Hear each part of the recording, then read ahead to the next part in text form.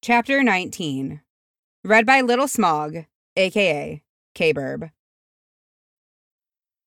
Meet a Dwaro Dam. Bomfries, daughter of Alrys. Bomfries is the 8th child of Bombor and Alrys. The entire list, in order, is Barys Crystal Tongue, Barum, Baror Stonebelly, Bomfer, Bulror, Bofur, Alfer, Bomfries, Alror, Alfries, Bibor, and Albor, and the middle daughter of 3. Her hair is the light ginger of her father, but she resembles her mother otherwise, with her large brown eyes and merry smile. Growing up, she was often solitary by choice, as she felt ignored and swamped by her horde of siblings, and eclipsed by the musical talent of her famous eldest sister, Barys, and cooking abilities of her older brother, Baror. She grew to enjoy her solitude and freedom, and often roamed beyond Erebor to be beneath the sky. She loves birds, and is one of the Dwaros who tends to the ravens that are loyal to the mountain. She first took up the bow, an unpopular weapon amongst dwarves, when she was small, and saw the noted knife-thrower and archer Mizim, daughter of Ilga, mother of Gimrys and Gimli Elfriend, wife of Gloin, bringing down a great horned owl that threatened the raven's nest. She then begged Mizim to teach her. Her skill was not at first apparent, but she worked hard until she improved. Eventually, she outstripped her mentor to become the finest shot in Erebor, and leader of the small group of archers in the Ereborian army. Blunt, often abrasive, prickly and fiery, Bomfries is often quick to take offense. However, she is loyal and unwavering in all her loves and convictions, and is also likely to be the first one to come to the defense of others. The world was fair, the mountains tall, in elder days before the fall of mighty kings in Argo throned and Gondolin who now beyond. Thorin awoke the next morning to a knock upon his door. He stretched, and to his mild surprise, his body moved easily and without the lingering dull weight of exhaustion. In fact, he felt far better than he had for weeks. Perhaps there was something to his family's insistence he sleep more than 3 hours per night. "Come in." "Thorin?" It was Fili, sticking his head around the door. "Everyone's assembling in the chamber in half an hour. Erebor and Fellowship details this morning." "Ah." Thorin brushed the hair that had come loose in the night back over the crown of his head, then sat up. "And are you scheduled, Namadul?" "Yes, Erebor," Fili said. His nephew looked quite excited. "Keely's green as emeralds. He's not scheduled until tomorrow." Thorin smiled and swung his legs off his pallet, scratching idly at his stomach. "He'll survive, I'm sure." "Interesting choice of words," said Fili dryly. "Huh." Thorin took up the tunic and pulled it over the sleep pants he wore, before turning back to Fili. "Do you look forward to seeing your mother, then?" "Dad's going with me." Fili leaned against the door jamb. "Your hair looks a mess. Do you even own a comb?" "Some of us do not care for fanciful and impractical braids, my Undai," Thorin said haughtily. Fili grinned. "Sure, that's the reason. Well, I'll see you down at breakfast." "Thank you, Fili." Fili's grin broadened and he nodded, before he softly closed the door behind him. Turning to his polished brass mirror, it had primroses and honeysuckle embossed around the edges, a piece of work that Thorin was rather proud of. He had to concede that perhaps Fili had a point. His hair was nearly as mad as Bifur's. Picking up his comb, he sighed and began to attack the whole thick, unruly mass of it, cursing loudly when it snagged. Most of his family were at the table when Thorin arrived, though Keely was not present and neither was Thrain. Fili lifted an amused eyebrow at Thorin's neat cue. "I see you managed to wrestle it into submission." Thorin growled and tossed Fili's golden hair in revenge. Feely beat him off with a noise of outrage, and Frerin choked out a laugh around a mouthful of broth. "You look better today," Freyra said approvingly. "Good. Eat." Thorin debated saying something, but in the end decided against it and held his tongue. His tyrannical grandmother would only find another way to say, "I told you so." He took his seat and ignored the eager stares and whispers that rose from every other dwarro in the hall. "Where is Keely?" "Sleeping in," snorted Feely. "He said that since he's not needed this morning, he's going to stay in bed as long as possible. I think he's trying to find out if it's possible for dwarves to hibernate." Thorin grunted, and then he looked at his mother. "Adad?" "Oh, Mahal only knows," she said, shaking her head. "He tore from our quarters this morning. Figured he has finally figured out how to fix the greaves he has been moaning about for the last fortnight." It was with a jolt of surprise that Thorin realized he hadn't even known that his father was smithing a new suit of armor. He truly had been neglecting them. Would he welcome another set of eyes? "Are you kidding?" Frerin said. "He brought them to Narvi to look at them." Thorin's breath caught, and he coughed for a moment. "Narvi," he said incredulously when he was able to speak. "And what did she say?" "Not to waste her time," said Thrain's voice behind him, and his father sat heavily in his seat and scowled at his empty bowl. "Damned haughty craftsman. Just because she worked with Celebrimbor." Now, let it pass. We've all heard it 100 times or more," said Hrera, and she filled her son's bowl and then tapped his tattooed brow with a forefinger. "Stop glowering, my thundercloud. We begin our schedule today." "Aye," Thrain muttered, and he began to eat as though his broth had personally offended him. "Don't understand why it has to be my nephew that goes and defends bloody tree shaggers," came the sound of Oin's voice from somewhere to his right, and Thorin glanced over to see Haban supporting her son, a long-suffering look on her face. Oin weaved a little as he moaned, his balance shifting on his seat, and he was blubbering into a tankard. Groin was face down upon their table and snoring, and the unmistakable shape of Balin's curled shoes were protruding from underneath the other bench. Fundin was seated across from them, nodding emphatically, his eyes unfocused. "Damn shame," he kept slurring. "Damn shame's what it is. A damn shame." "Ah, yes, and there's that," sighed Freese. "Quite a few dwarves have been trying to cheer up your cousin. It hasn't produced the desired result, but by stone and steel they've certainly wasted a lot of ale in the attempt." "Why did he do that?" Oin moaned, and he leaned even more heavily against his entirely unimpressed mother. She was holding a flask of water in her hand, and her face clearly showed that she was considering dumping it on his head rather than getting him to drink it. "He knows better. Taught him better than this. And he goes and tells all our secrets to a bloody elf. Bloody son Dul's Thran. He's been taught better. This is what comes of dropping babbies on their heads. They make nicey with bloody elves. Secrets, you know."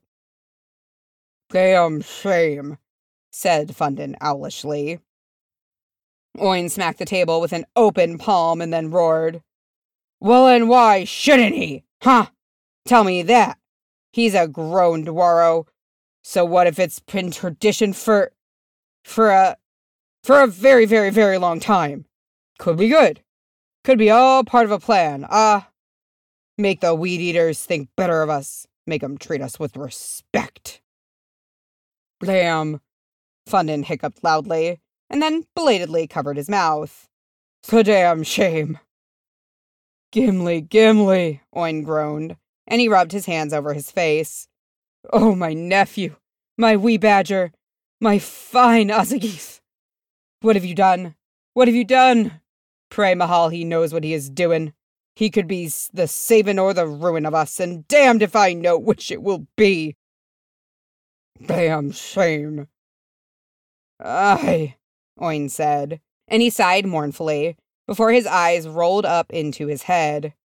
Slowly, ponderously, like a tree being felled, he slid backwards off his bench with a crash and began to snore loudly in the next breath. "Thank Mahal for that," muttered Hrera. "Utterly disgraceful." Frerin had covered his eyes and was gasping for air, and Fili was snickering. Thorin hid a smile and shared a look with his father. "Perhaps my grandson has the right idea," Thrain said wearily. "I should have stayed in bed." "Actually, Kili will be disappointed he missed such a display," Thorin muttered. "He'll be gutted," Fili chuckled. "Ammunition for centuries." "Oin is your cousin. Don't mock him," Freese said, giving their table a stern look. "He's unhappy, and he has a right to be. His method of dealing with his unhappiness may not be the wisest, but it is preferable to others I might name." Thorin's eyes snapped back to his soup, and he scowled. Frerin scooted closer to him and nudged his side with his elbow. "Cheer up, Nadad. I'm with you today." "They camp at the foot of Amen Hen," sighed Thorin, his mind flitting back to the Fellowship. He glanced up at his mother. "Who else is with us?" "Bifur and Nori," she said. "And at Erebor your grandfather and your nephew are joined by Vili and Ori." Thorin refocused on his food, wondering when he would be able to visit Bilbo again. A sharp pang raced through his heart, and he swallowed his broth with some difficulty. At his side, Frerin was watching him with worry in his eyes. "I'm fine," he murmured. "Oh, Thorin, my brother, you're such a bad liar," Frerin said gently, and then he turned back to his own meal. The others were waiting for them at the chamber of San Sakul when Thorin, Thror, Fili, and Frerin made their way through the mithril, diamond, and pearl-studded gates. Thorin nodded to Bifur and Nori. "Buck and Galuk," he greeted them, and Bifur grinned. "I'm to stay with you, Zabadel," he said cheerfully. "I'll be coming and going," said Nori. "Bifur's going to be our stationary watcher, and I'll be roving." "Somehow this comes as a great surprise," said Fili dryly. He glanced to Thorin as Thror led the Erebor team away, and Thorin gave his nephew a smile in return. "Well, let's get going," exclaimed Bifur. "I want to see the wee Melekun again." "You're as bad as Ori," muttered Nori, and Thorin gave them a quelling look. "Enough. We leave." They took their places around the dark glass-like sheet that was the waters of Gimlin's Aram. And Thorin stared and stared at the surface until the stars winked and swirled and came to take him away from the gray world of the halls to the living light of Middle-earth. He blinked the starlight away and was greeted by the eaves of trees and the sound of singing. Turning, he spotted Aragorn humming under his breath as he skinned a rabbit with practiced ease. Some few paces beyond, Gimli was lighting a small fire, and Sam was unloading his pans and frowning over his little corked bottles of salts and spices. "Wouldn't use these on a dog's dinner back at home," he muttered to himself. "They've gone a bit stale. You can hardly smell the rosemary anymore." "Never mind, Sam," said Pippin comfortingly. "I've seen rosemary about here and there. You'll pick up more." Sam frowned, and then his eyes flickered to where Frodo sat bundled in his blanket, eyes gazing thoughtfully into Gimli's merry fire. "Now, I don't know about that," he said slowly. "Seems to me there's going to be a lot less of everything from now on, since we're turning east and all." Frodo's eyes tightened, and he shifted in his blanket. Thorin jerked his head to Nori, who nodded and began to circle the area, his eyes darting here and there. Bifur leaned himself up against a tree and settled down, and Thorin crouched down before the ring-bearer and studied his face. Frodo looked frightened, but also torn, as though he was trying to make some terrible, dreadful decision. Behind him, Frerin hovered. "Is there something wrong with the hobbit?" "He hovers on the brink of something," Thorin murmured. "Something vast and awful." "Poor little fellow." Thorin stood. "You do not know hobbits, and so you do not know how wrong you are. Hobbits are strong and true as steel. He will not falter." Frerin wrinkled his nose. "If you say so." Nori returned, satisfied. The elf is gathering firewood, though he does not break any branches and only takes those that are fallen already, he said, smirking. And Boromir has made his way further up the hill to see if he can spy his city from the old watchtower. Ah, no signs of orcs or the servants of Saruman. Nah, nothing. Good. Thorin turned to Gimli, who trudged over to the bank and pulled off his boots, dipping his feet into the shallow waters of the river. His short, broad arches were pale as milk, hidden from sunlight for so long. Ugh, that's better, Gimli groaned. Dragging boats all over the wild is not my idea of a fine time. Abad, Nidoyel, Zezu, he said, and Gimli's head lifted a few inches. Then he smiled broadly. Well enough, my lord. We have come over the Portage Way, and now we wait for Aragorn's decision, to turn to the south or make for the east. Ugh, Portage, said Frerin. Boromir came back, his face troubled. The view is as the legends tell it, he said, and his brow creased. The darkness that surrounds my city grows ever blacker. I must go home, and soon. Every captain of Gondor is needed, every sword and spear. Stay with us, at least one night more, laddie, Gimli said. For we would have our fellowship while we may, aye? Boromir sighed and sat upon a mossy log. His hands fidgeted idly over the great horn he wore at his belt. We will stay here this night, said Aragorn, sitting back against a tree and laying his knife down. He looked out over the overgrown thickets, his eyes distant. This was once the lawn of Path Galen, a fair place in summers of old. We may yet hope that no evil will dare set foot here. Quite a long hope, if you ask me, Gimli said beneath his breath. No sign of our sneak? Said Sam, looking up as Aragorn passed him the skin rabbit, and Aragorn shook his head. No sign. I had hoped to lose him on the river, but he is too clever a waterman. I have heard him several times. Frodo shivered and drew his blanket closer. Legolas returned, his arms full of dry branches, and he laid them down by the little blaze.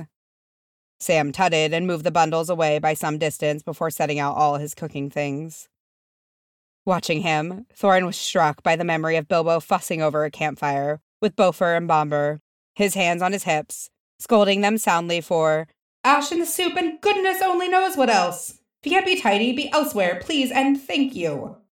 He smiled to himself. No signs of orcs, nor of the Uruk Hai, said Legolas after a pause. But the trees move nervously, and they whisper to each other. I do not like this silence. Let us see what Sting may show, said Aragorn, turning to Frodo. Frodo drew the little blade that had saved Thorin's life all those years ago, and to his dismay the edges gleamed dimly. Not very near, and yet too near, it seems, Frodo said. Aragorn ran a hand through his ragged hair, his sigh heavy. The day is here at last, the day of choice which we have long delayed. Shall we turn west with Boromir and go to the wars of Gondor? Or do we turn east to the Shadow? Or do we break our fellowship and go our separate ways? Whatever we do, it must be done soon. We cannot halt here for long. There was a long silence in which no one spoke or moved.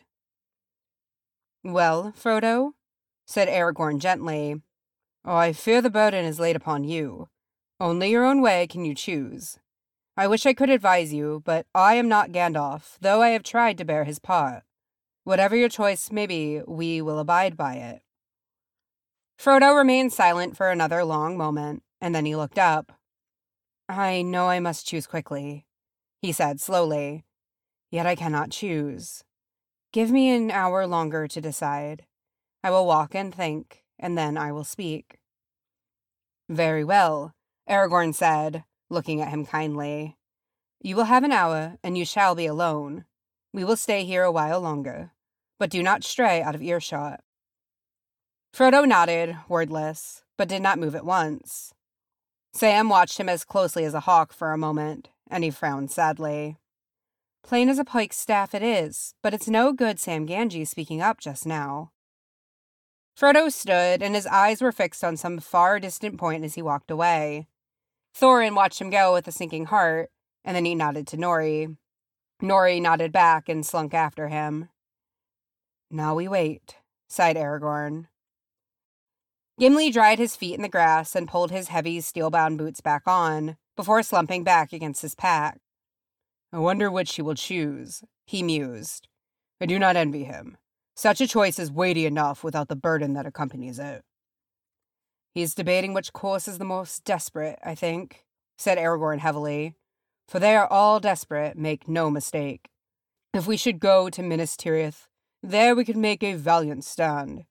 But the city is no closer to Mount Doom and the destruction of the burden than we are here. And how should we keep it here, secret and safe, when such a thing is beyond even Lord Elrond? And east, no. Since we are tracked by Gollum, I think it is safe to say that our journey is already betrayed." "Now indeed we miss Gandalf most," said Gimli. "Yes," said Legolas, and he tipped back his fair head and closed his eyes in sorrow. "Yes, we miss Gandalf all the more." "Well, whatever he chooses, I shall follow him," said Gimli with a sharp nod of his head. "I have come so far, and I say this. Now we have reached the last choice. It is clear that I cannot leave Frodo." "And I too will go with him," said Legolas. "It would be faithless now to say farewell." Gimli sent him a quirk smile. "Aye, it would." "Well, Pippin and I have always intended to go wherever he went, and we still do," said Merry staunchly. "The dear silly old hobbit, he ought to know he hasn't got to ask," Pippin added. "Beggin' your pardon," said Sam. "I don't think it's that at all. He isn't hesitating about which way to go. Of course not. What's the good of Minas Tirith? To him, I mean, begging your pardon, Master Boromir." He turned to where Boromir had been, but the place was empty. "Now that's odd," said Merry, frowning. "Where's he got to now?" "He's been acting a mite strange lately to my mind," Sam muttered, before he shook himself. "At any rate, he's off home after this, and no blame to him at all. But Mr. Frodo knows he's got to find those cracks of doom if he can. But he's afraid to start." "Thorin!" came a shout, and Nori came tearing out of the bushes, his eyes wild. "Thorin, come quickly! Boromir's gone and turned into a nutter. I think the ring's got him." "What?" Thorin stood, all his peace shattered. Gimli sat up, a curse dropping from his lips. "What is it, Gimli?" said Pippin curiously. Legolas's eyebrows were high, but he did not betray any other sign that he knew what Gimli heard. "Do you hear something?" he said, his gaze pinning the dwarf to the spot. "Aye," Gimli said, breathless. "Something." "This will be the first time a dwarf has heard what a ranger cannot," Aragorn said mildly. "What is it, Gimli?" "Not all," Nori panted. "That's not all. There's orcs below the hill. Big ones." "But it's daylight," cried Bifur. "Orc high," said Thorin grimly. "Gandalf warned us. Saruman's army." "Orcs," said Gimli, and he met Legolas's eye. "There are orcs coming. Orc high." "Nori, we find Frodo," Thorin snapped. "I leave the orcs to you, my star." Then he turned back to Nori. "Now, run!" Nori sprang back to his feet and began to charge through the trees, weaving between the trunks. Thorin's boots pounded after him, and he could hear the harsh breathing of Bifur and Freyrin behind him. "Just ahead," Nori managed, and Thorin burst into the clearing to see the man advancing upon the hobbit. "I ask only for the strength to defend my people," Boromir spat bitterly, and oh, the pain on his face. Thorin felt his heart constrict at that pain. He knew it so well, oh, so well. "If you would but lend me the ring." "No," Frodo said firmly, backing away. His feet shuffled nervously through the long grass, and his hand was on Sting. "Why do you recoil?" said Boromir, taken aback. I am no thief. You are not yourself, Frodo said, and he circled around warily, his gaze flitting across a gap in the trees. Suddenly, Boromir's pleasant, strong face was twisted by fury. What chance do you think you have? They will find you. They will take the ring, and you will beg for death before the end. Frodo stood still and stiff for a moment, his face pinched. Then he turned away to leave. Fool! Boromir snarled, his eyes lighting with some hot, cruel insanity. It is not yours, save by unhappy chance. It might have been mine. It should be mine. Give it to me. And he leapt at the hobbit, and his greater weight pinned Frodo to the forest floor. His hands, strong and sure, that had defended them so many times, now scrabbled with curled fingers at Frodo's neck like claws. Give me the ring, he hissed. No! Frodo cried, and he kicked and fought like a wild thing. I cannot watch this, Thorin said through numb lips. Had he been thus, lost to madness and rage and despair? His hands, too, had closed around the neck of a hobbit. I cannot. Where is Gimli? Said Bifur desperately, searching the clearing. Did he not follow?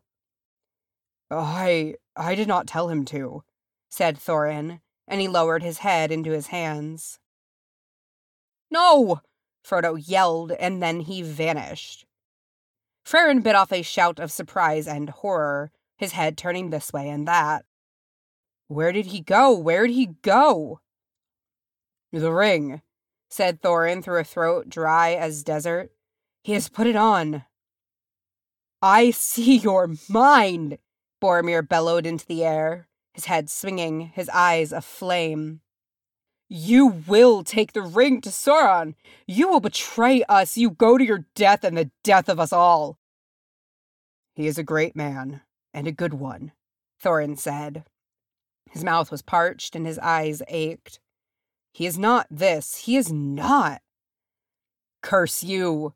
Curse all the halflings, Boromir hollered, and then he caught his foot on a stone and fell sprawling upon his face. For a while he lay as still as if his own curse had struck him down, and then his head lifted. His breath came shuddering through his lips, and his eyes were filled with tears. Frodo, he croaked, and his face was his own again. What have I done?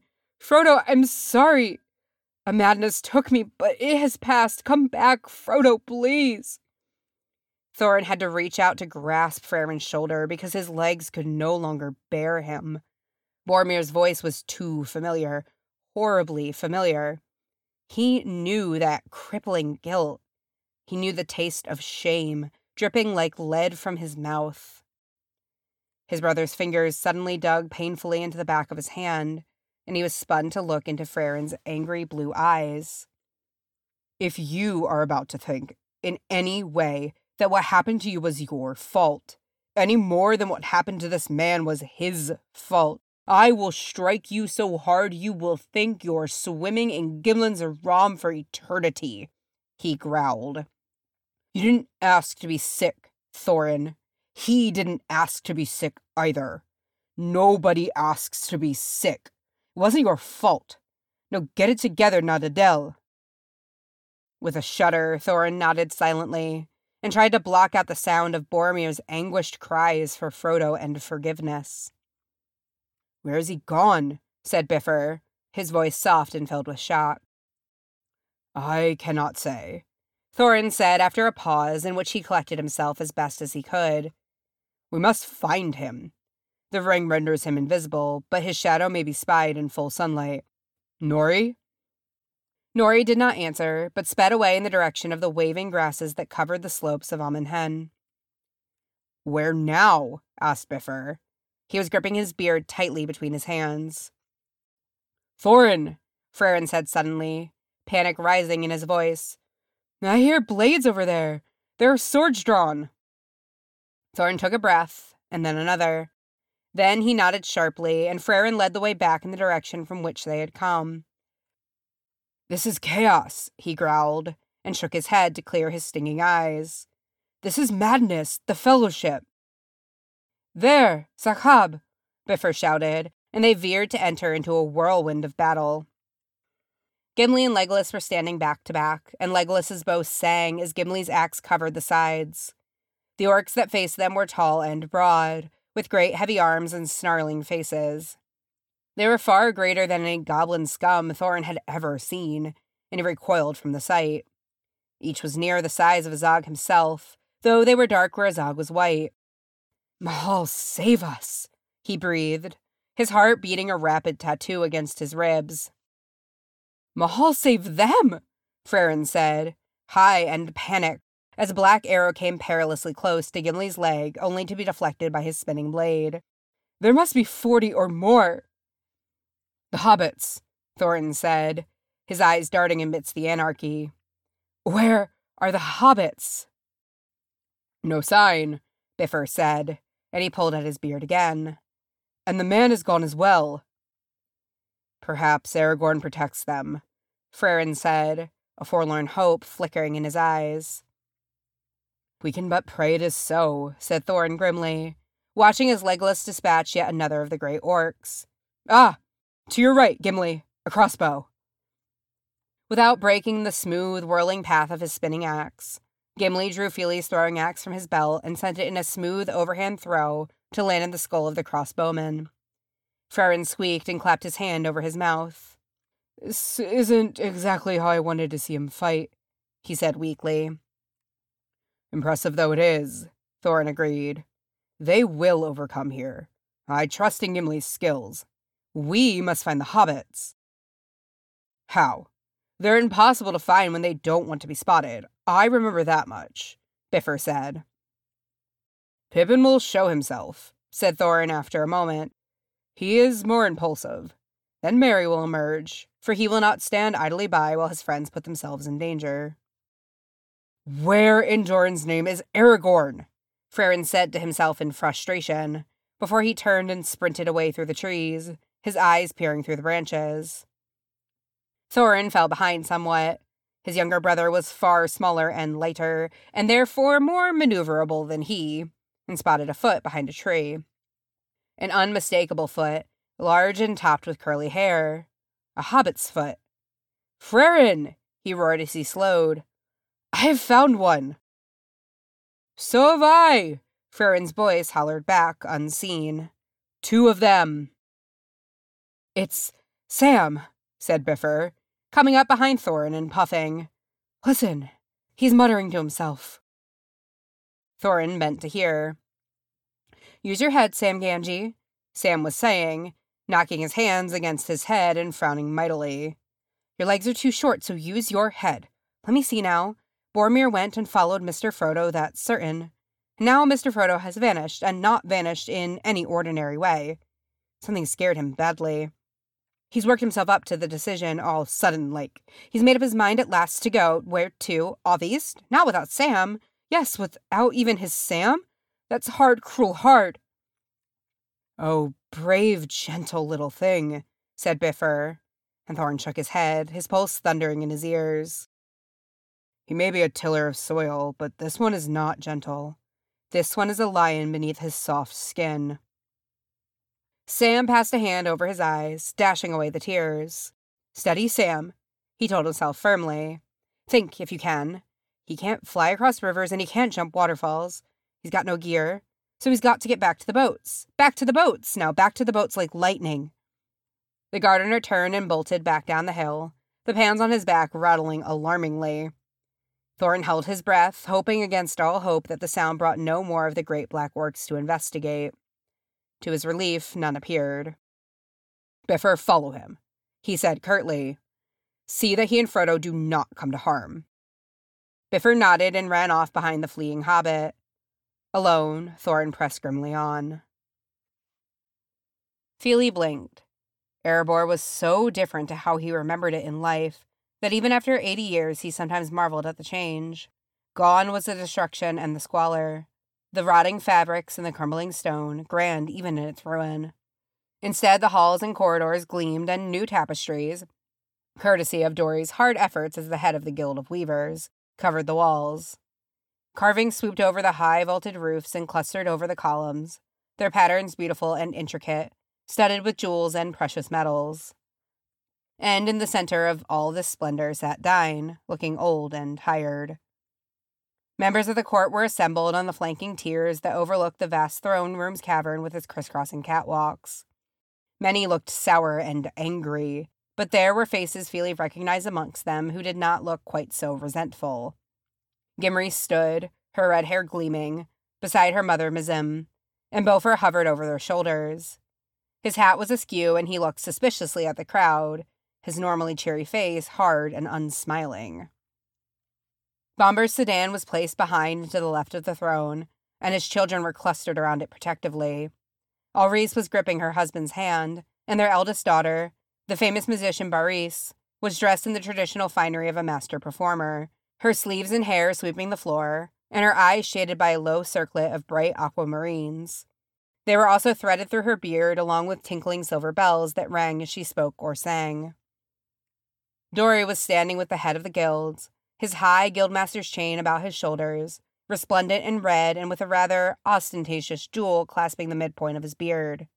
Ori was smiling at him proudly, and Feely idly thought that the jewel would have disappeared in a matter of seconds, were Nori still around to see his brother so splendid. Dwellin and Orla flanked the throne as always, looming fierce and broad, clad in their leathers and furs. The only concession Dwellin had made to his illustrious family was the gleam of silver at his ear. Otherwise, he was as he ever was. Orla's dusky skin and great black sweep of hair made her eyes glitter white and dangerous from the shadows. The queen was absent, as was the Stonehelm. With a burst of pride that nearly exploded his chest, Feely's eyes landed on his mother, seated to the right of the throne in the place of the first advisor. Her gray hair was caught up in a jeweled net, and her back was straight and proud.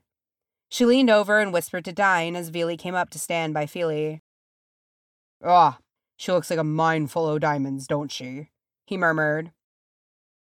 "That she does," Feely answered, his heart in his throat. Dine sighed and then leaned back upon the throne, easing his metal foot out a little and shifting in his seat. "Send them in," he said, and his hearty voice was becoming rather cracked. Feely glanced over at Thror, who was regarding his cousin sadly. "He's not long for this world, is he?" said Ori softly. "He's done us proud, though," Thror said, and his voice was harsh and unforgiving. "Done all as he should and more."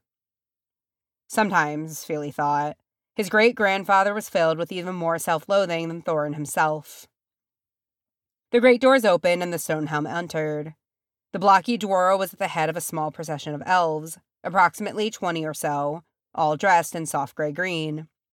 Some had leaves woven into their hair, and Feely wrinkled his nose. What was the point of dead greenery stuck in your hair? Leaves in a bedroll were itchy enough. They were not wearing their bows. Normally, there were no restrictions upon weapons in the throne room. Dine rather liked them, in fact, and wanted to know all about them and their makers. But an elven bow within the shot of the king was too much, even for the most liberal of dwarves. The Stonehelm halted before the throne and gave his father a slow, ceremonial bow for the benefit of the traditionalists of the court. He looked up, and Ori nodded approvingly. "He's wearing the beads and braids of the crown prince," he said. "That'll make the older members of the council happy." "He doesn't like them." Feely had never actually had the chance to wear them. Thror grimaced. "They're heavy. Those bloody beads catch and pull at strands of your hair. I hated the damn things." "Oh." Dine stood with some difficulty as his son said, "Hail my father, Dine the second of that name, of the line of Doran, king of Erebor and the Iron—" "Yes, yes," Dane grunted, and he managed to get himself to his feet. "I know who I am, my lad. You look well." Thorin Stonehelm held a smile. "I am, Adad. Glad to be home." "Glad you're home too, son." Dine gave his son a quick grin before turning to the elves. The leader looked rather nonplussed at Dine's sudden lapse in formality. "Welcome, my lords, to Erebor. We thank you with all our hearts for your aid in this dark time, against this darkest of foes. King Dine, the leading elf said, stepping forward with a light, quick step and taking a graceful bow. I am Lerafen, son of Thranduil. Deese's eyebrows rose, but she did not comment. We greet you, Lerafen Thranduilion, of Erin Las Galen, said Dine formally. Then he rubbed under his crown and added, and we are bloody pleased to see you. Pardon my language. Not all of your folks seem so warmly disposed, said Lerafen, eyeing the tiers of muttering dwarves that lined the chamber. Well, there are always folk like that, said Dine. Am I right in thinking you're the captain of this force? You are. Lerafen inclined his head. 300 strong are we, and all armed with longbow and sword and knives. The whispering grew louder. Only 300, Feely heard one exclaim. It's barely anything. They're elves. Did you expect real help? Aye, but an elven archer is a real asset. 300 is a small force, but it may change the tide. You're a fool and a blind fool to boot. The pale old spider down in Mirkwood only sends us a token to hush us up. He didn't have to send one, let alone 300. We're grateful, said Dine firmly, his voice carrying over the whispers. He stepped down from his throne and held his hand up to Lerafen, who regarded it warily. Come now, if we are to work together, we must be better than our forebears. I'm but one old dwarf. Surely you can't be afeard of me. With cautious movements, Lerafen clasped the king's hand. As you say, we ought to work together. The elves behind the captain were wide-eyed, and many of them appeared to be either disgusted or horrified.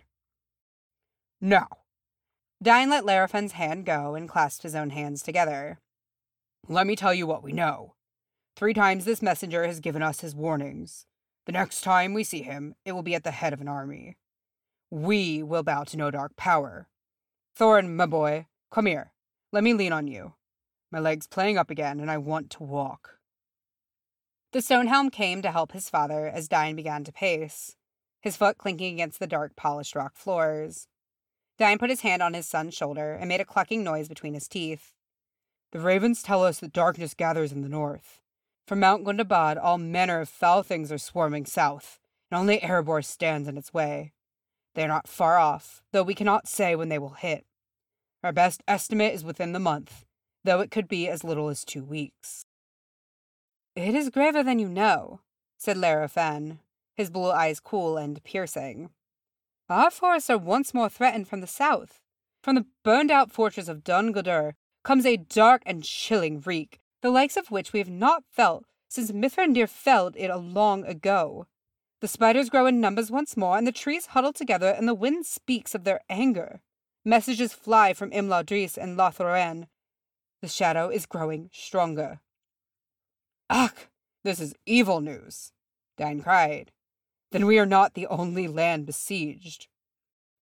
Lerafen shook his pale head. No, indeed. The terror of Mordor begins to creep into all the lands, and nowhere is there a place that is safe. Dine pulled at his beard in thought, his distress still upon his face. We sent to Elrond of Rivendell for advice and counsel, he muttered. We heard none of this. We are not privy to the plans of the elves. Are you not? Lerafen seemed surprised. Then I have more news to give, though you may choose whether to find it dark or fair. Lord Elrond convened a council of all free peoples, and at that place a fellowship of 9 walkers was formed. They now guard Isildur's bane and have sworn themselves to the service of the bearer. Isildur's, Thorin Stoneheld said, his eyes wide. You told my father that this messenger required news of the Parian, the hobbit known to you in the years of the dragon. Yes. The Stonehelm seemed confused. Yes, I mentioned that. The enemy wants a little ring, the least of rings. But you don't mean to say... Lerafen nodded once, his graceful neck arching. Did you not know what your 14th companion had picked up in the deeps of the Misty Mountains? The tiers of dwarves began to whisper and murmur. their faces paling sharply and their eyes widened, shocked. Over the rising din, Beaufort let out a great, choked sob of horror, and Gimrice was forced to hold up her husband as his knees quavered. "Ah, Bilbo! Wee Bilbo Baggins!" he breathed, his face white as chalk beneath his hat. Bombur was moaning into his palms. "The little thing, the little gold ring he used," he wheezed. Varys and Alrys cupped him gently on his back as he struggled for breath. "Breathe easy, Dad," Varys soothed him. "Do you need your medicine?" "I need to know what the elf means," Bombur snarled, and he pushed himself half out of his seat. His bad leg trembled beneath his great weight, and Alrys swore and braced him even as his sons moved to support him as well. "Speak plainly. Do you mean that the Ring of Legend, named Isildur's Bane in the old rhyme—" "Came to the hand of Bilbo Baggins, yes." Larofen gave a thin smile. "And he used it to spirit you from our fortress and to sneak under a dragon's nose." "And now a council of free peoples moves to protect the ring-bearer," said Dine. His hand had clamped down tightly on his son's thick shoulder in his shock, and his face had turned quite gray. "Who amongst our people walks with Bilbo Baggins?" "It is not he who bears the thing," Larofen said. "It is passed to a kinsman of his, and they travel on a quest of great urgency and secrecy. The Lady Galadriel would say no more, and nor will Lord Elrond, lest it jeopardizes their safety and success." "Who went with them?" said Mizem in a dreadful voice, standing forward suddenly. "Who?" "Mum, it wasn't—" Gimrice gasped, and suddenly it was Beaufort's turn to support her. "My younger brother Legolas," said Larofen. "Two of the race of men, 4 hobbits, Gandalf the Grey." "The wizard," came the murmur from the tears, most approving, though a few with some suspicion. Mizem stared the elf down with her dark eyes. "That is 8, she said in a voice of ice. "I hear tell that the dwarf who accompanied them is named Gimri, son of Gloin." Gimrice gasped audibly. Dees clapped a hand over her mouth, and Beaufort sank back in dismay. Mizem swayed on the spot as though struck. "Gimli," she rasped, and her eyes closed tightly as her breath hitched, her chest rising and falling rapidly. "If you are going to tell me such news of my son, you damned better get his name right." Larafen's elegant face was expressionless and smooth, but his eyes softened. "My apologies, lady. I will not forget." "Mum!" Gimrice cried, reaching for Mizem. The older dwarfdom groped blindly for her daughter, and when she had grasped her, she held on to her with all her strength. "Mum, shh! It's all right, shh! Gimli's going to be fine. He's far, far too annoying to get hurt, you'll see. He'll be here. He'll be fine. He'll be laughing and leaving his boots in the middle of the corridor and singing those songs of his day and night, driving you mad. Shh! It's all right." Gimri seemed to be trying to convince not only her mother, but herself as well. Her lovely face was blotched, the high color evidence of tears that were ruthlessly held in check. "My son!" Mizem gasped, and she buried her face in her daughter's shoulder and shook.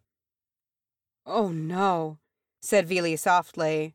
Fili tore his eyes away from mother and daughter to see his own mother slowly rising from her seat at the dais, her eyes full of fear. "We cannot thank you for this news," said Dees, her throat convulsing as she swallowed hard. "Gimli is dear to many here, and it is a hard thing to hear that he may be rushing into the very heart of this evil." "I understand, First Advisor." The elf bowed, and his luminous elven eyes slid shut. "I take no umbrage against the promptings of grief. My younger brother is similarly engaged." "Aye, you mentioned earlier, and so he is. The lady meant no offense," said Dine, and he carefully took hold of Deese's hand. "It is a shock to hear this, and not the best place either. Deese, cousin, are you all right?" She pressed her lips together, and then she shook her head. "I have lost too much, Dine," she muttered to him. "I cannot do it again. I cannot. Fili sent a helpless look over to where Thror stood, his hands fisting in his great thick mane. "Dees," Thror groaned beneath his breath, gazing upon the face of his only surviving descendant with guilt and sorrow. "A little sparrow she was, with her sweet little voice and her dark hair. Vili's smiles were gone, and he was wringing his hands together, his face creased in worry and pain. "Oh, my lovely," he whispered gently. "Oh, my Dees, my darling, my steely sweetheart, my lark. It's all right. He's all right. You won't lose another, I promise." "Don't," said Vili hoarsely. "Don't make promises you can't keep." His father looked at him helplessly for a moment, and then his merry young face crumpled and he turned away. "Gimli will do well," said Dain, and he lowered his head and took a deep breath. "We will consider our kinsman later. Fear and worry can wait to be taken up again when there is time and privacy. For now, there is work. What is needed? You are quartered to your liking." Larofen eyed the three dwarfdams with trepidation, rightly so, in Vili's rather spiteful opinion. The bearer of such news to these three should truly fear for their skin. "It is rather darker than we are accustomed to, but it will serve," he said, and Ori rolled his eyes. "You live in caves too," he snapped. "At least our caves are bigger." Dwalin stepped forward, his tattooed head lifting. "Any general changes you can think of, now that you've had a chance to see the defenses," he said without preamble. The corner of Vili's mouth twitched, and he shook his head sadly. Dwalin never did have any time for pleasantries, especially not with elves. "The wall sconces will need to be taller for our archers," Larofen said, and a flash of distaste passed over his face.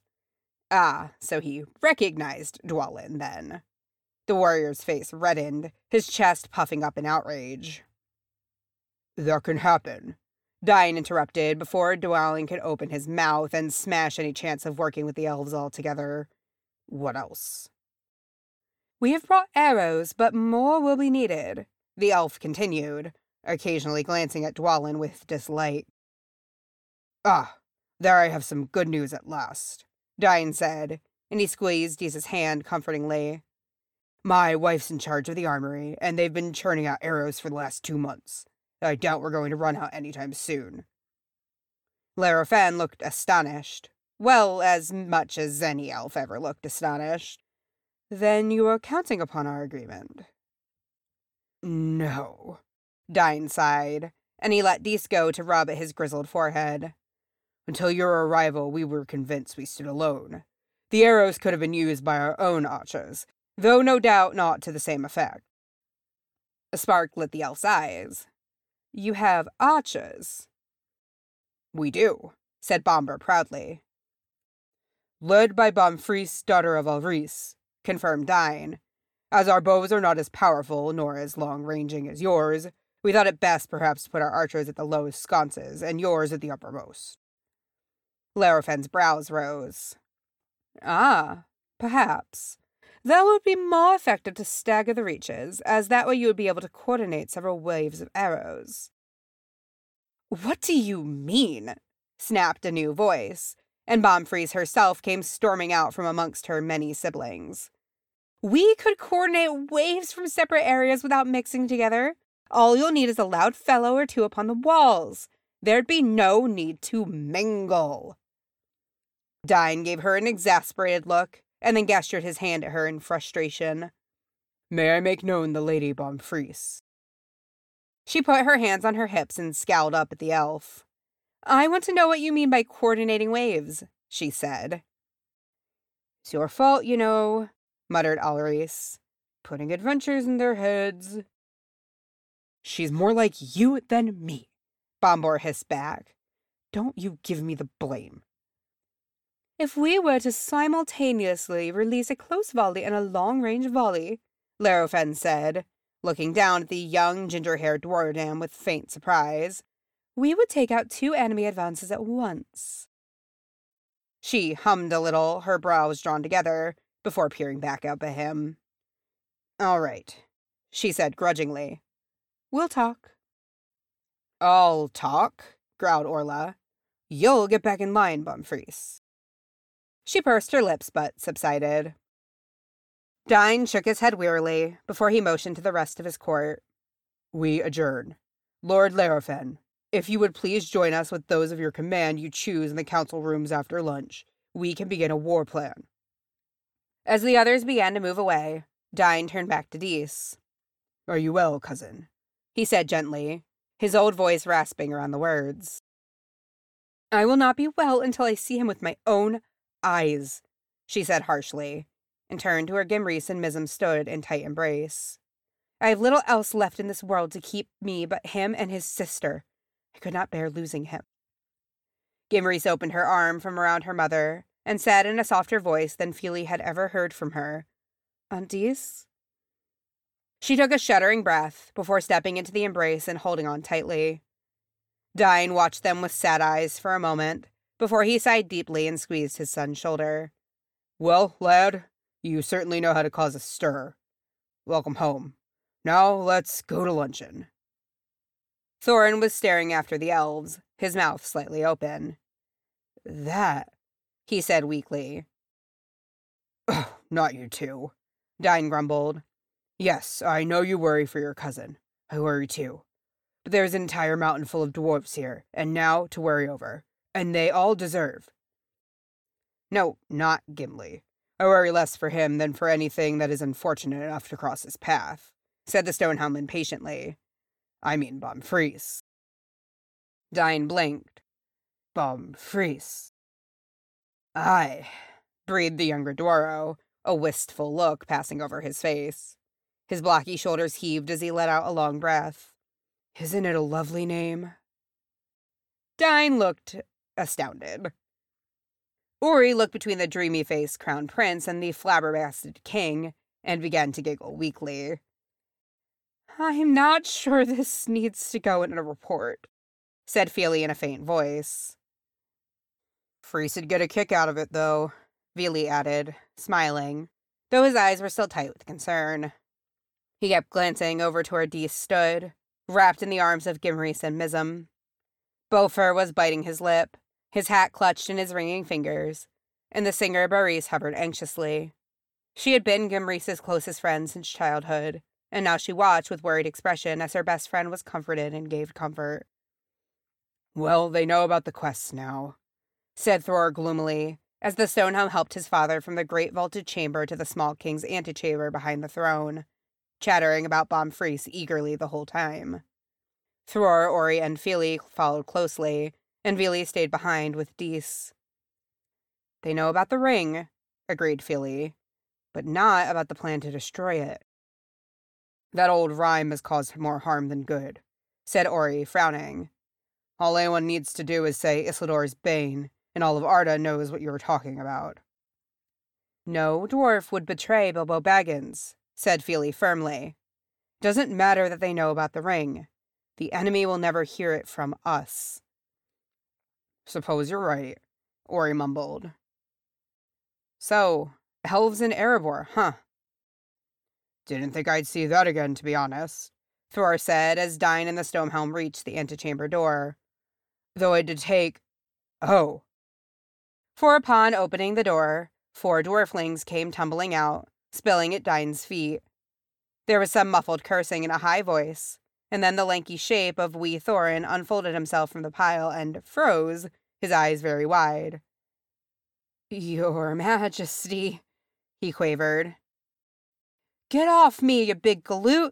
You're standing on my braids, how am I supposed to, Gimmis also froze, his hand pressed to his red hair and his mouth open and slat. Oh no.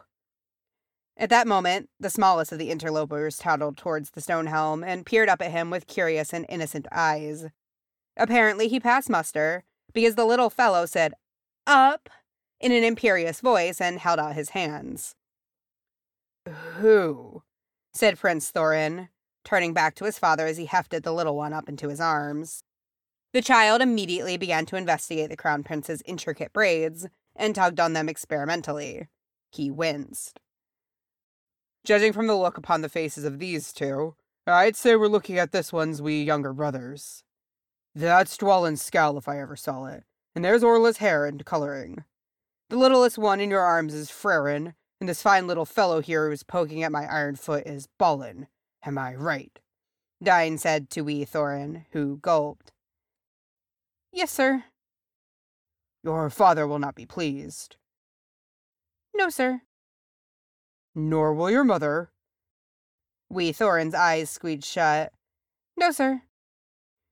And I expect your father will be thrilled, said Dine to Gimmez, who grinned unapologetically. Yes, sir. Too bad he will leave the matter to your mother, Dine continued, and Gimmez groaned. Please don't tell. We only wanted to see the elves. And did you? Said the stone helm, his cheek twitching. Were they all you imagined? They're all skinny and stretched out and shiny, and they don't have beards, said Gimmez in a tone of fascinated disgust. Dine laughed. No, they don't, and I imagine it is a source of great pain for them. Won't happen again, muttered wee Thorin. Promise. Oh, please don't tell. I'll make you a deal. Dine's eyes twinkled. I will keep the secret if you will do me a great favor in return. Go to the kitchens and fetch me back a platter for 3, and make sure there's a jug of ale. Then go to the forges and ask for the queen. Tell her it's about time we had ourselves a family meal. Got all that? Wee Thorin's face was clearing, and Gimmez nodded rapidly. Yes, sir. Thank you, sir. Now scoot, said the prince, putting down the toddling Frerin, and take this pair of sticky-fingered imps with you, and don't let us catch you here again. You won't, said wee Thorin, grabbing Balin as Gimmez took Frerin's little hand. With a parting grin, Gimmez added, Catch us, that is. Ori watched the little tribe of troublemakers as they skittered away, and then turned to Feely with a puzzled look. So, how are that lot related to you and Keely again? Thor began to chuckle. The only sound was the rasp of his breath in his lungs. The trees all looked the same. Alone, Thorin pushed through the trees, searching for someone, anyone. Chaos reigned.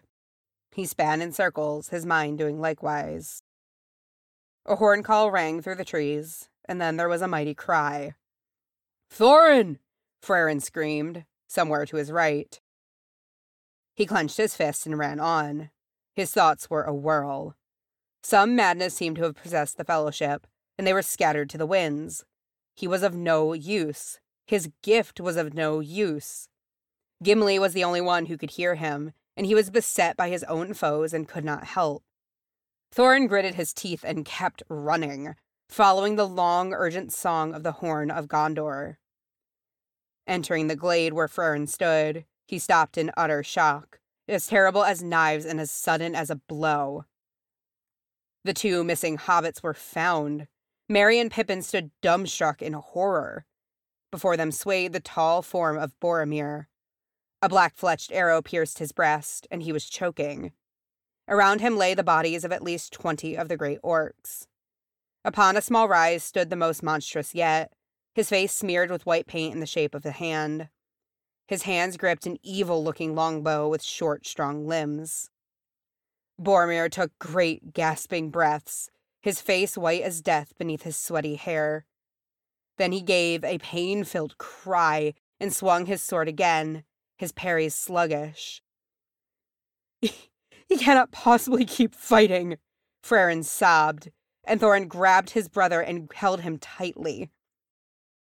Do not watch, he rasped. Damn you, I should watch, I'll watch, Frerin cried, his fist coming down upon Thorin's chest. He deserves that much. As Boromir took out the orc before him, another arrow flew into his belly with a hissing slither. Thorin could not restrain his own cry and watched in stricken mute dismay as the mighty man was rocked backwards, his body failing him and his head dipping forward as he gulped in the air. Blood began to seep from the corner of his mouth. No, no, no, no, no, Frerin said in a whispered, horror-filled litany. With huge effort, Boromir lifted his sword again, but barely had he taken a swing when another black arrow pierced him in the chest. His sword fell from nerveless fingers, and he dropped heavily to his knees. His breath was a horrible, wheezing gurgle. No! Pippin howled and raised his little sword. Boromir! Boromir! Merry lifted his voice and his sword with his cousins, but it was no use. The tall orc scooped them and bore them away as they kicked and screamed. Boromir's eyes followed them with hopelessness and shame flickering in their depths, his limbs too weak to move. He could only kneel and fight for his last breath. The great orc with the white hand upon his face strode towards him with an almost casual nonchalance.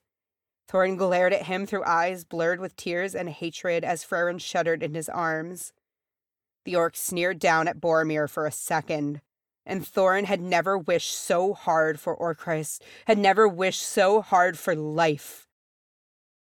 The bow arms bent, and the orc took aim at Boromir's head as he knelt, trembling and shaking in the blood-soaked leaves. "No," Frerin whimpered, and he finally turned his face away to bury it against Thorin's chest.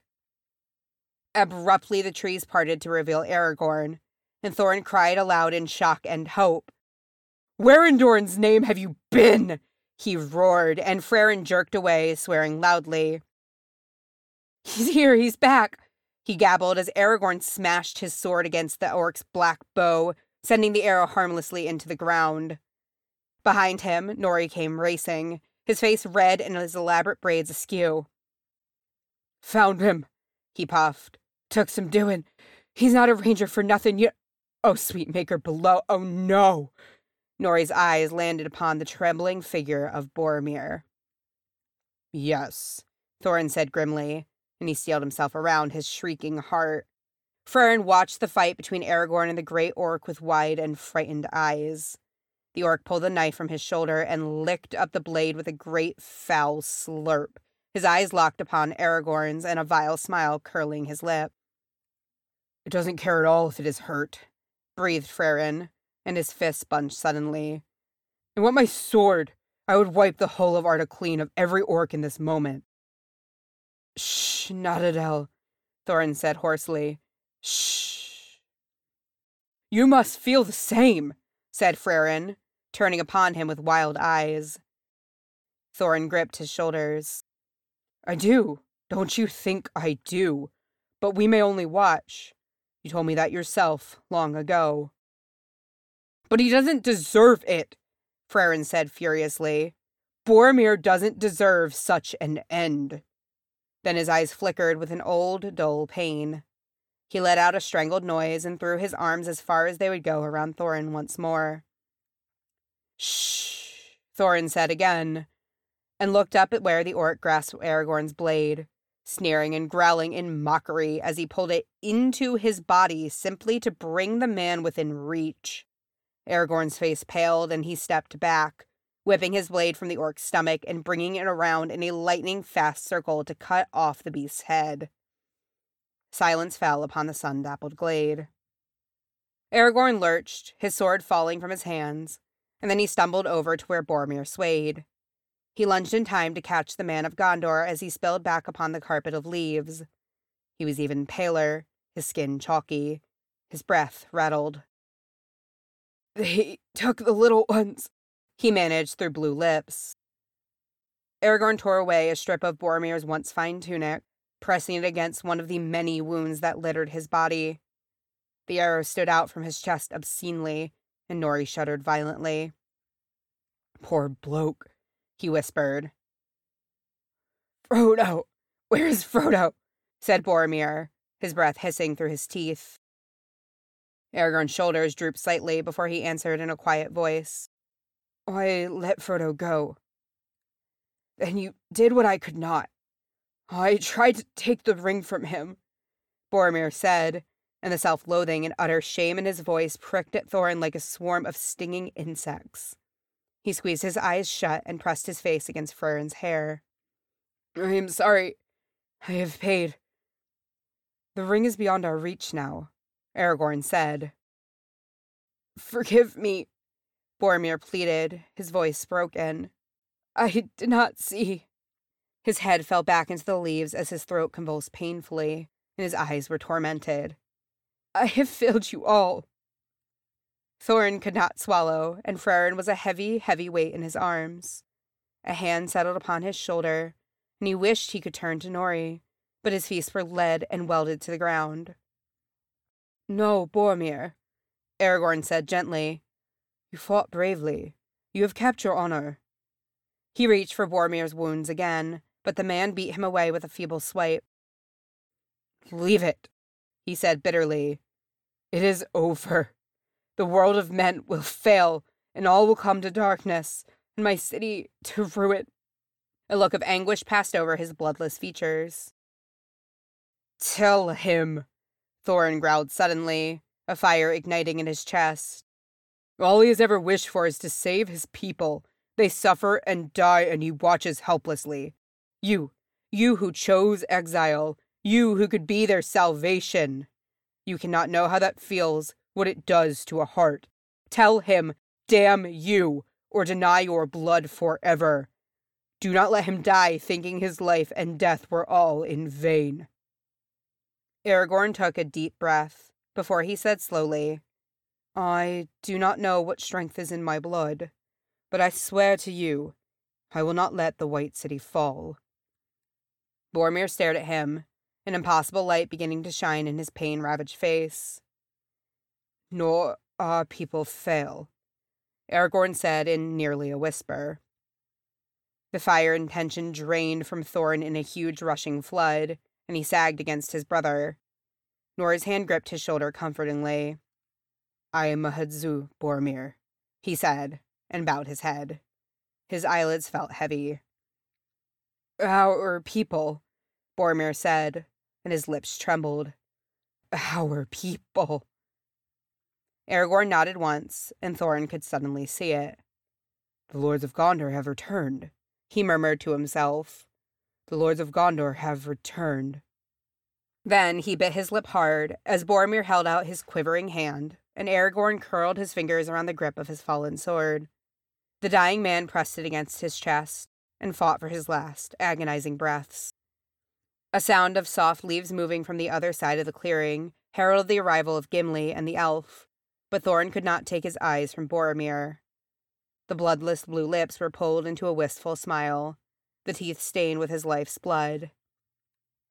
"I would have followed you, my brother," said Boromir, looking up at Aragorn with a hopeless, helpless reverence. "My captain." His last breath jutted into his lungs, and he breathed, "My king." Then the light faded from his eyes. His once proud head rolled a little to the side. Nori made a strangled, rasping sound beneath his breath. Frerin shook with rage. Thorin turned away as Aragorn kissed the dead man's brow as a king ought.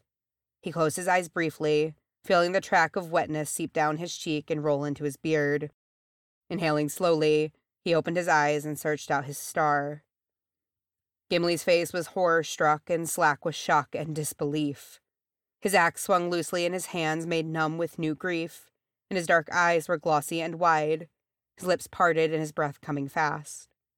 At his side, the elf looked strangely confused, his head tilting as he looked upon the sorrowful scene. His face was a mixture of bewilderment and loss. As before, the elf did not seem to know how to approach his own grief. Aragorn stood and let the tears fall from his eyes with no trace of self-consciousness. "They will look for his coming at the White Tower," he said softly, "but he will not return." "The hobbits!" cried Gimli. "Where are they? Where is Frodo?" Legolas paused, and then he gave Aragorn a piercing look with his elven eyes. "You mean not to follow them?" Aragorn bent and carefully folded Boromir's fingers closer around his sword's handle before he stopped. Then he began to remove the man's vambraces, a distant note in his voice as he replied, "Frodo's fate is no longer in our hands." "Then it has all been in vain," Gimli said bitterly, and his face twisted in anger and sadness. "The Fellowship has failed." "Not if we hold true to each other," Aragorn said, and he looked up, Boromir's vambraces in his hands. A new light, strong and fey and full of power, shone in his eyes. "We cannot abandon Merry and Pippin to torment and death." "You had best hold true to your oaths to the dead," Thorin snarled, and Freyrin looked up at him with red-rimmed eyes. "Brother," he ventured tentatively, and Thorin shook his head roughly. "You take up his cares now," he said to Aragorn, his heart aching. "You must not fail him. No more hiding in the shadows, Elendil's heir." "We must tend the fallen," said Legolas, and even his light elven voice was subdued and dull. "We cannot leave him lying here amongst these foul orcs." "We must be swift," Aragorn said, and he bound Boromir's vambraces around his own forearms with a firm tug. "Let us lay him in a boat with his weapons and those of his vanquished foes. The river of Gondor will take care at least that no evil creature dishonors his bones." Gimli cut several branches and lashed them together, and those became a rough bier upon which they carried their fallen friend down to the boats. The green lawn of Parth Galen seemed a different place altogether as they reached the burned-out fire and remnants of their camp. Bifur was standing at the riverbank, patiently watching the distant shore. He nodded to Thorin as they arrived, and then his face paled dramatically at the sight of the elf, man, and dwarf all carrying the body of their fallen comrade. "There they go," said Gimli, gesturing with one hand to the boat drawn up upon the far eastern side of the river.